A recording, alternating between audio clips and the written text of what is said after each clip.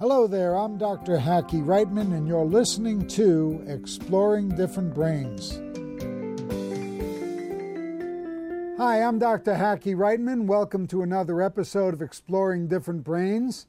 Today my guest is a superhero friend of mine, Dr. J.R. Harding, who's up there as an instructional specialist in disabilities at FSU.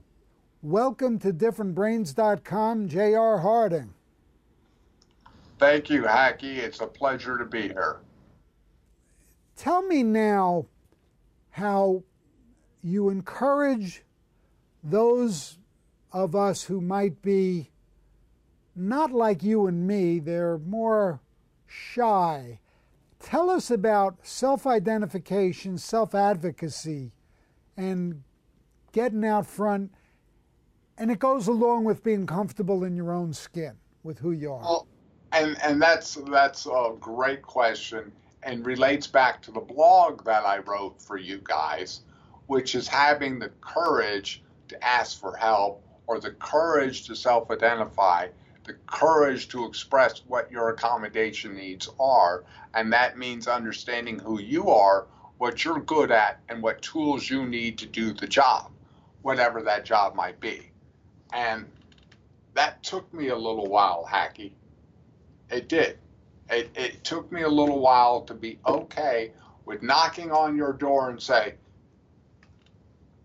you know, hey, Professor so-and-so, I need some guidance here, or I need some tutoring here, or where do I get this vehicle? Who makes the Starship Enterprise, right? Or who does modifications, or my dorm room needs this, or my workplace, I need this tool. And that was part of when I got hired here.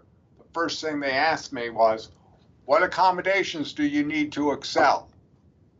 I needed to be able to do that and have comfort and confidence in asking what tools I needed to excel here at this position as a faculty member and a leader in the university change model here. And so going back to other folks, they need to not to be afraid, because you know what? The person on the other side is more afraid than you are, because they have absolutely no idea where to come from, and you need to guide them down the path together. Contributing author to the FSU System Master Plan of 1998, included persons with disabilities for the first time, co-founder of the Florida Disability Mentoring Day. We're talking about you, J.R. Harding. Contributing author of the Volunteer Voting Systems Guidelines under the Help America Vote Act of 2006. Contributing author to the 2004 Accessibility Guidelines. Advocates for people living with disabilities through speaking out on Capitol Hill, working with federal agencies such as the Department of Justice. You're the author of Now What? And ADA Adventure. You're the director of the Family Network on Disabilities, Disabled Veterans Insurance Careers, Evergreen Life Services, Florida Alliance for Assistive Service and Technology, a board member of the Delta Advisory Board, and now your official role at FSU is, what do you call that title you have there? They call it instructional specialist is the generic title, and the role is faculty member, teacher, researcher, and service. So doing the three things the University of Preeminence must do, which is excel in teaching, excel in research, and excel in service. So trying to wrap all three of those core missions around persons with disabilities from inside the institution as well on the external side of the institution. What are the other inter-university connections that you get involved with? Well, you see, and that's was part of being a new hire. I first had to see what we had going on. So, for example, we have a faculty member involved with what's called a autism college. okay? And he's researching students with autism in the college life, and that is his focus. And of course, that one came by accident because, of course, God gave him a child with special abilities, right? So then he made that a focus. Another component of that would be we have a whole immersion program, okay, where students get a feel of diversity and so forth, of how the students with blindness and mobility challenges and stuff get around. Then we have our whole students with disability services component. We have our career services piece, and then we have our piece with veterans with disabilities. And Florida State is one of the leaders as veteran-friendly institution in the country of consciously recruiting and retaining men and women who chose to serve our country, right? And understanding that culture, right? So bringing those divergent pieces that are going on naturally, okay, and helping them put the pieces of the puzzle together. So my colleague, Dr. Cox, who heads up the Autism College of Autism, he's like, JR, I get the research, but I don't know how to do the training or the community advocacy. Can you help me bring my neighbors into this? Can you help me get the not-for-profits in the community together? Where do we get our other subjects, right? How do we advance self-identification, right? A lot of people are afraid to say, hey, you know what? I've got a disability, because they're afraid of how other people might interpret that as a negative stereotype rather than a strength. Even more difficult with our friends, our neurodiverse friends, who can pass for, quote, neurotypical, who aren't in a wheelchair, who don't have a prosthetic limb. And they're even more afraid. They don't want to be stigmatized. Right. The majority of our differently abled brains are the hidden population, right? They don't have a big sign that says, hey, you know what, I have a challenge, right? And you're quite right. They feel that if they self-disclose, they would be handicapped rather than embraced. Exactly. So they stay in the closet, so to speak. It's like being gay 50 years ago. It was much easier to just not mention it and see if you could pass, you know? Well, rather than looking in the mirror and embracing what you see. Yes. Right. As some unique abilities that, you know what, maybe as like SAP was saying, this is a bottom line economic decision because a few of my hires, what did he say, saved me $50 million because they found the error in the program that nobody else could find. Bingo. Now, what is the biggest roadblock to your efforts right now? I think the biggest roadblock to the end goal is the attitudinal barrier that is persuasive throughout the community. That's also unconscious because nobody wants to go out and say, I don't like persons with disabilities, or I am going to consciously discriminate against people with disabilities. But yet it happens because they just haven't had a lot of experience around persons who are differently abled, okay? And so in terms of the barrier, I think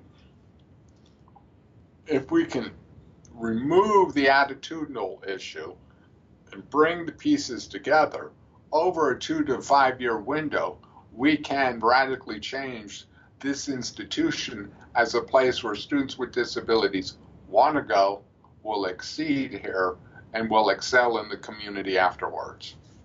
What would you say the state of acceptance is on disabilities? And has it improved over time? Well, the progress is absolutely astounding. When I began, we were in the dark ages. Okay, remember, we were still part of family secrets. People were locked up. They were in the closet, in the basement, and in an institution. Okay, that's where we've come from.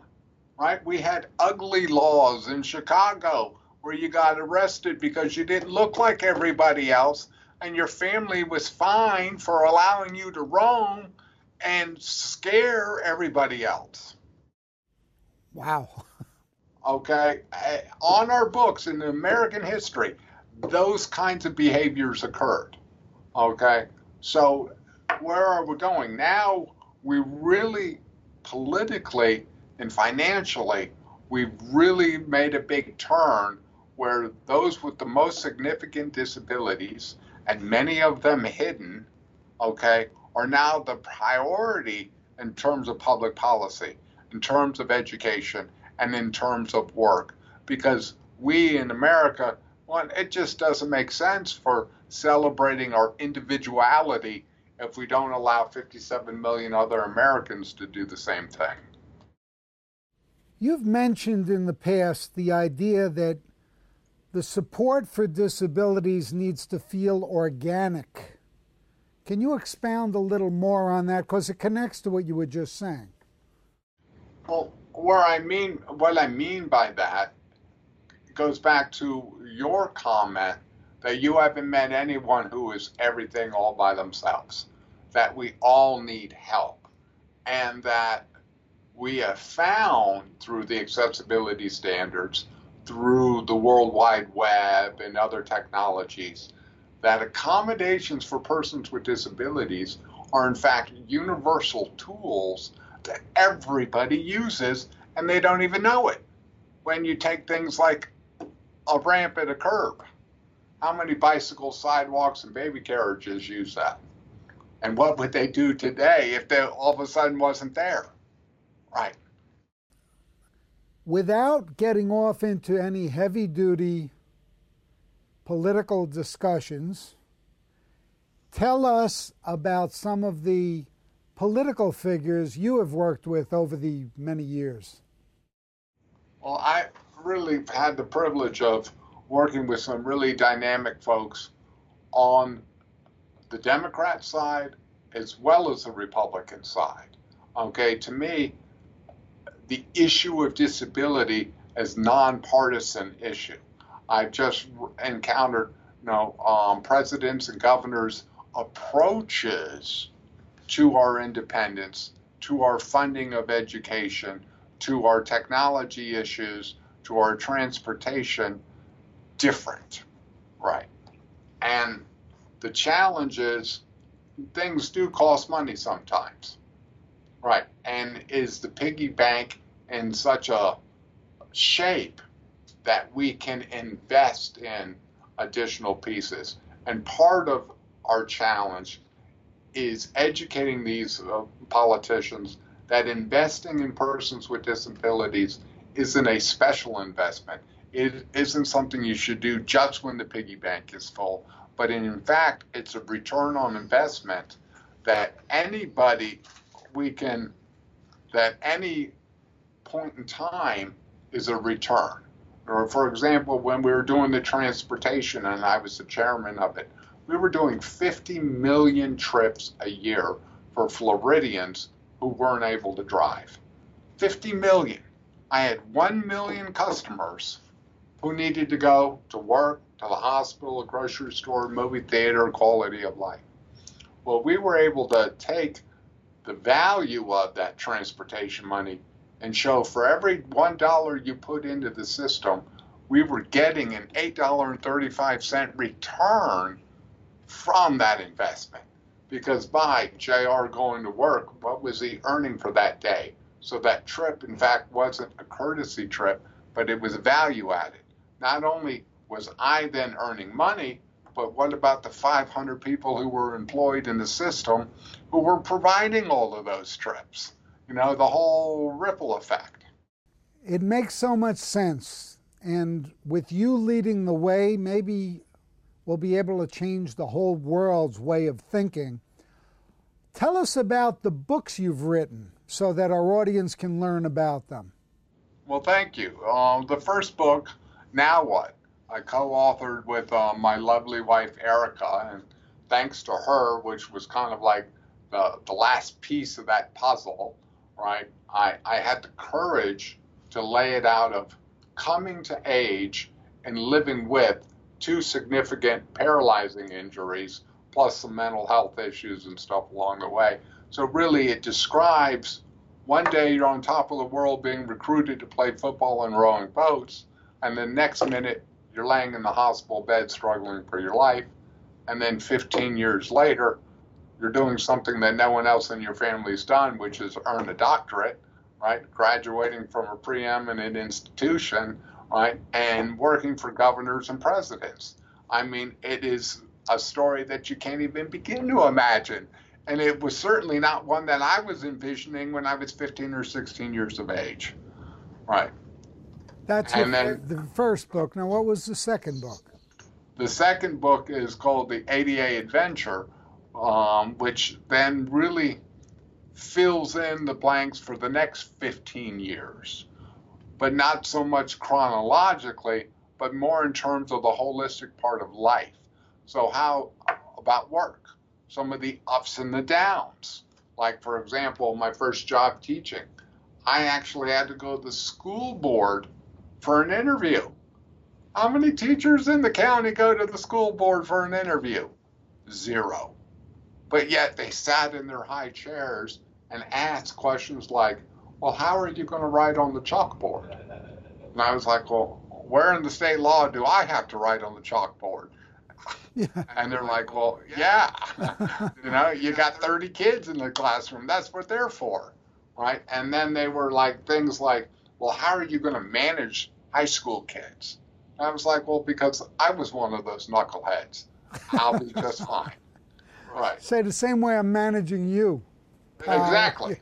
Right. Yeah, right. You appeal to, their individualism, their egos, and you get the jocks to help you manage the classroom. Right.